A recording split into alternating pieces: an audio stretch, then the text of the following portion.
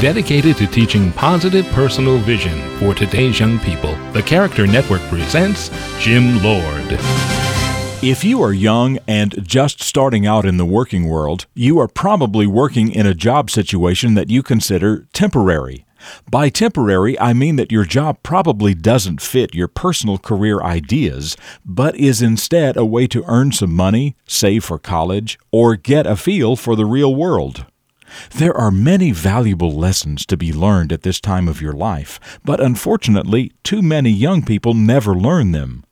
Don't waste this great opportunity to build a positive work ethic.